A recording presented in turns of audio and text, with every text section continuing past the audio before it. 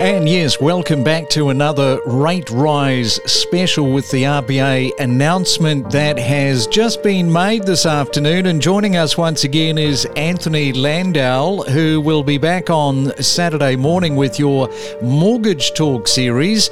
And Anthony, this is the 11th rate rise announcement this afternoon, which of course started back in May of last year. So tell us what the RBA's decision has been.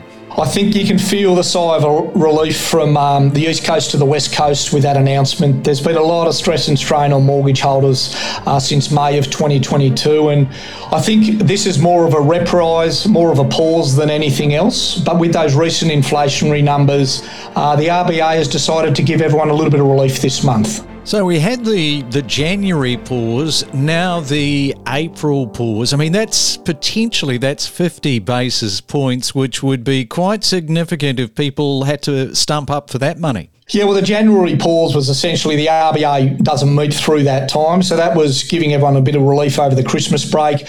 But yeah, this 25 basis points is not insignificant. We've had 10 consecutive rate rises before now.